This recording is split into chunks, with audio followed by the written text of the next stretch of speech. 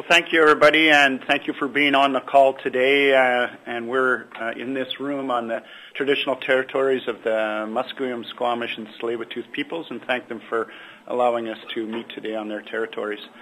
Today, we're pleased to announce our government is taking action to protect the Silver Daisy watershed on the BC side of the Skagit River Valley from logging. Effective immediately, BC Timber Sales will no longer award timber licenses in the Silver Daisy area. Under the previous government, a timber sale license was awarded for the Silver Daisy area in 2015, allowing commercial forest harvesting to occur in the area.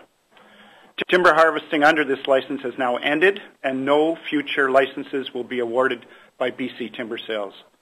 This will ensure no additional commercial forest harvesting occurs in that area. Individuals and groups on both sides of the border have expressed concerns that logging should stop in the Silver Daisy, and we're responding to those concerns. While we are committed to conserving the environment for future generations, we also need to protect forestry jobs as well.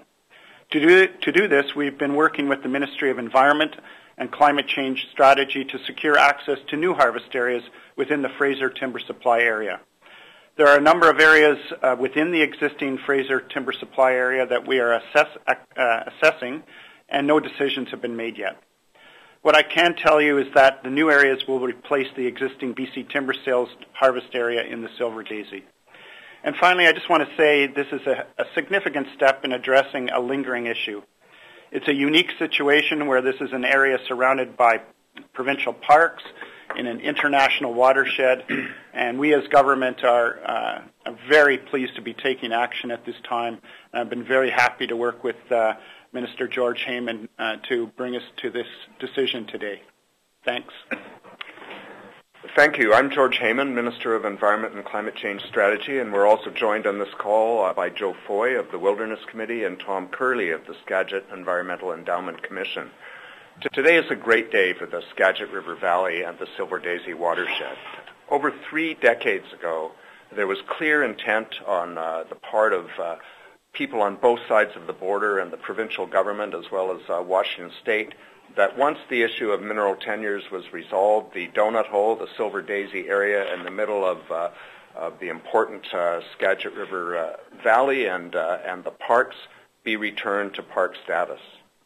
Somewhere along the line, as Minister Donaldson has pointed out, there was a lapse in corporate memory. We're restoring that today by sticking with the original intent of people 3 decades and more ago.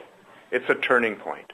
It's an important step in recognition of a tremendously ecologically rich and diverse ecosystem that's important to people on both sides of the border. By prohibiting further forest harvesting in the area, we're contributing to the long-term protection of the watershed, supporting the diversity of fish and wildlife species, and the integrity of E.C. Manning and Skagit Valley parks. The Silver Daisy area is a critical wildlife corridor and foraging habitat for grizzly bear, wolverine, and other species. 33% of the area is currently protected by old growth management areas and wildlife habitat areas to provide long-term spotted owl habitat and protection for other species at risk. But today's action will conserve the entire package and one of the last remaining intact old growth valleys, the connection of wildlife corridors. We've heard the voices of Indigenous peoples. We've heard the voices of people on both sides of the border from the Commission, from environmental organizations like the Wilderness Committee. Today supports the Skagit Environmental Endowment Commission and their bigger vision for the Skagit River Valley and restoring ecological integrity to the area. We share the commitment with Washington to protect this important natural legacy. I want to thank all of those, whether on the Commission, whether in environmental organizations, First Nations, or neighboring communities who've urged this day to come. Today belongs to you. Thank you. Tom Curley from the Skagit Environment Endowment Commission. Thank you very much for this opportunity to join you today for this important announcement. Skagit Environment Endowment Commission was created through the High Ross Treaty, a bilateral treaty between Canada and the United States, with its assigned stewardship given to British Columbia and the City of Seattle. Commissioners' articulated responsibilities contained within the treaty include the conservation and protection of wildlife and the habitat they enjoy, enhance recreational opportunities in the Skagit Valley, and the acquisition of mineral and timber rights consistent with the conservation and recreational purposes.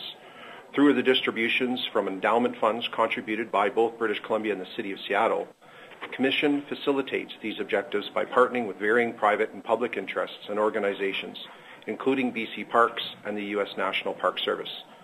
The work by the Commission and our partners include maintaining the ecological integrity of the Upper Skagit watershed, which supports a large and diverse ecosystem with important fish and wildlife populations.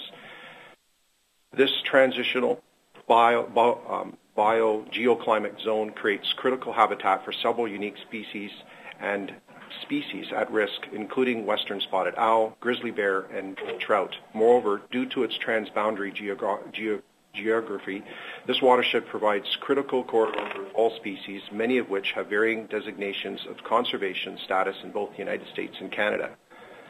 At present, several species are at risk and recognized under the Canada Species at Risk Act that have been documented in or adjacent to this area.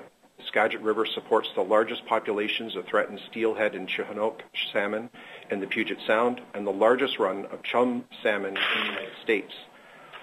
These fish are critical food sources for the southern resident killer whales and are critical and central to the culture and integrity of several tribes, both in the United States and Canada, who have treaty rights to these important resources. Additionally, the Upper Skagit watershed is also a historical corridor for gathering place for Indigenous peoples. The Upper Skagit encompasses traditional and unceded territories, First Nations in Canada, and tribes in Washington State. When the Skagit Provincial Park was established in 1989, the Donut Hole lands were excluded because they contained the giant copper mineral claims, which are now owned by Imperial Metals. The Commission has been working to acquire these rights to ensure the preservation of this area, as it is a vital part of the ecosystem at the headwaters of the Skagit River watershed. We are therefore very encouraged by this announcement by the Honourable Ministers and by the commitment the British Columbia government is making here today. We are also very grateful for the funds the Government of British Columbia has provided to the Commission to further our objectives regarding this area. We look forward to continuing our partnership with British Columbia government and the City of Seattle to promote the protection of this important area for the citizens to enjoy for generations to come. Thank you very much, Ministers.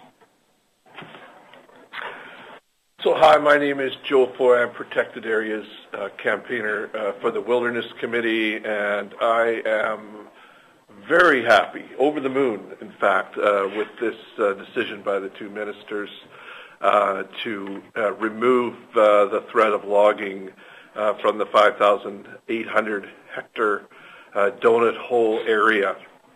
And this is why, since 2004, I and the Wilderness Committee, in fact, many environmental groups, citizens, First Nations have been working to get the threat of logging out of this very beautiful area. So that's 15 years. And so this is an extraordinarily important announcement and decision.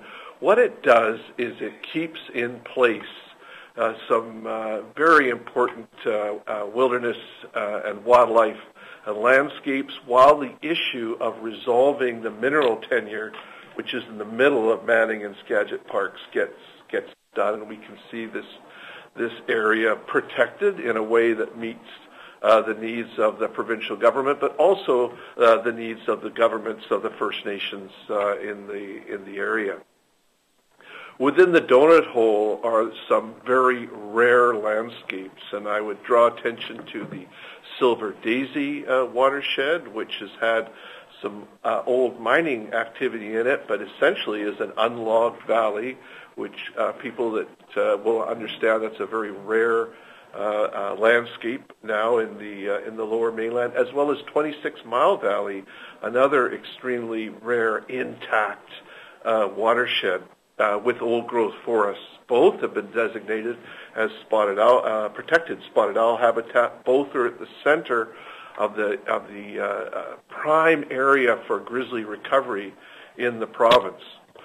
So what this does is it removes a long-standing threat to the area and preserves an opportunity to protect another piece of the Skagit watershed.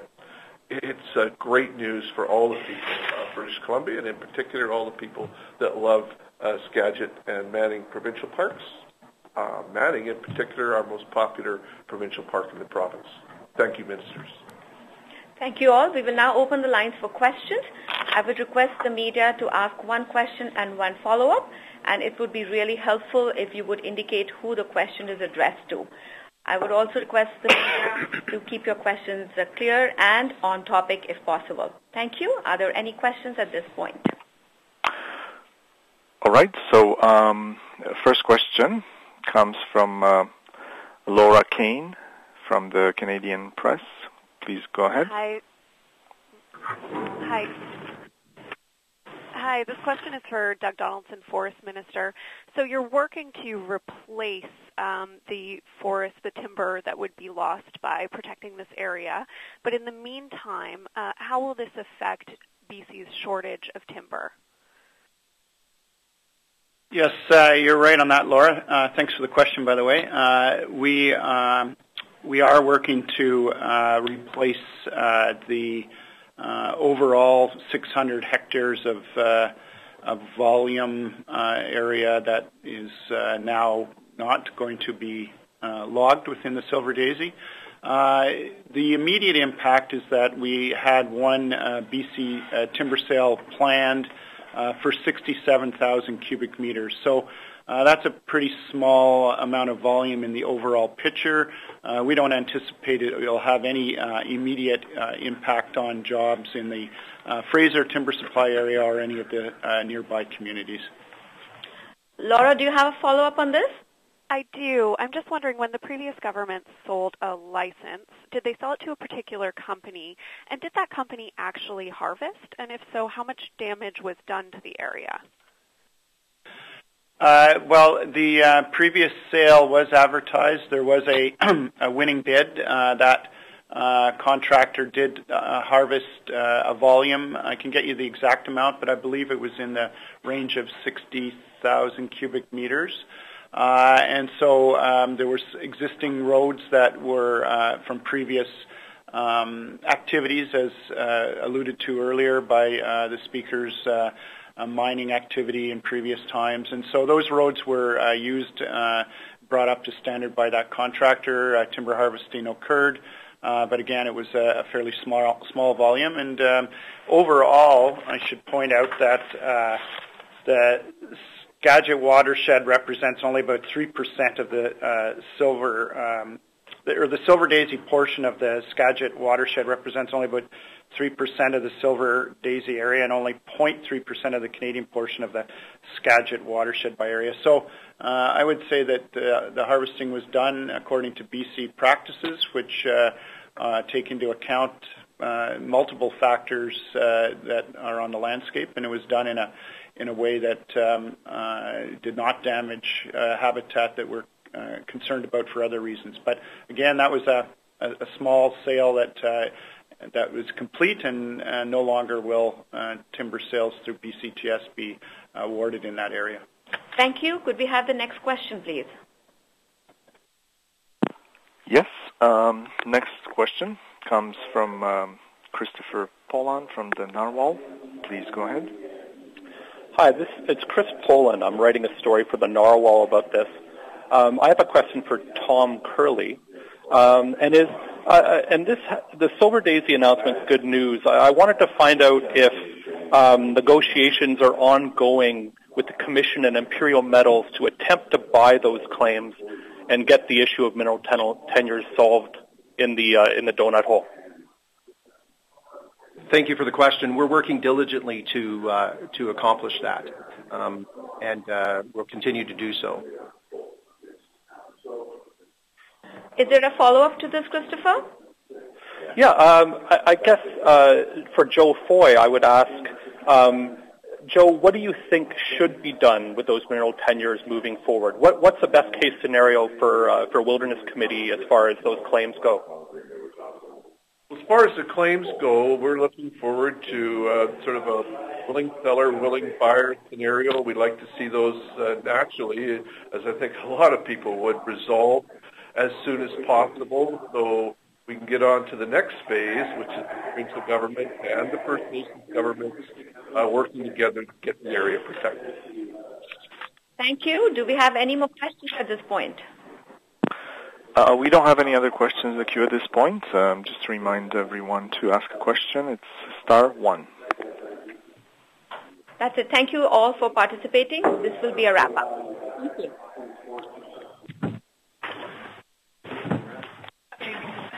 Thanks so much. Can we get a quick